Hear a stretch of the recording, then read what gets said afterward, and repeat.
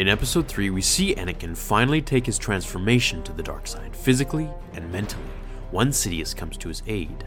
It is here that the prosthetics and suit are put together and attached to Vader over the course of several days until his first artificial steps as the Masked Menace. So when was it that Palpatine released Vader to the galaxy? Who knew, and did they relate him to Anakin Skywalker? Well, we have two answers here. The Legends answer is simple and short. No more than 1 month if we refer to the Dark Horse comic, Star Wars Purge, or the book The Rise of Darth Vader, when he hunts the Jedi. However, the canon answer is more lengthy and in-depth. If we recite the canon novel Tarkin, which takes place 5 years after Revenge of the Sith, we can take a few things into consideration to support today's answers. The narration writes how officers and civilians viewed Vader, wondering just who he was.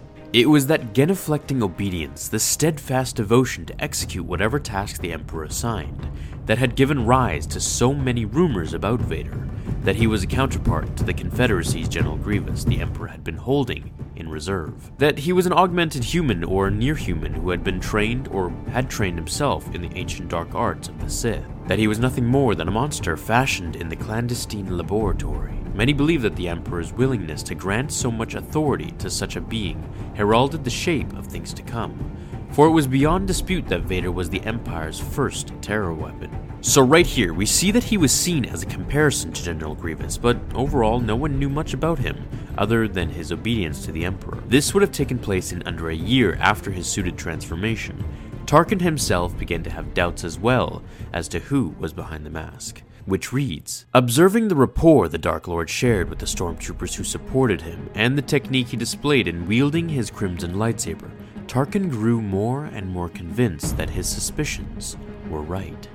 Vader might very well be the Jedi Knight Anakin Skywalker, whom Tarkin had fought beside during the Clone Wars, and for whom he had developed a grudging appreciation. Now, while the novel takes place 5 years after Vader's birth, and this is the only canon information that we have so far, we must do some detective work and figure the answer out for ourselves. Upon Vader's transformation, he is impatient as ever, if not more now, to hunt down the surviving Jedi after Order 66. This isn't something he would sit idle for.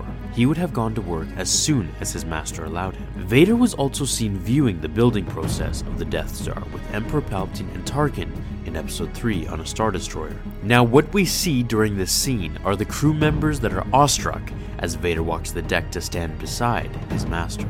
The way they look at him is as if he was some type of god, a new creation that instills fear and terror when he enters a room.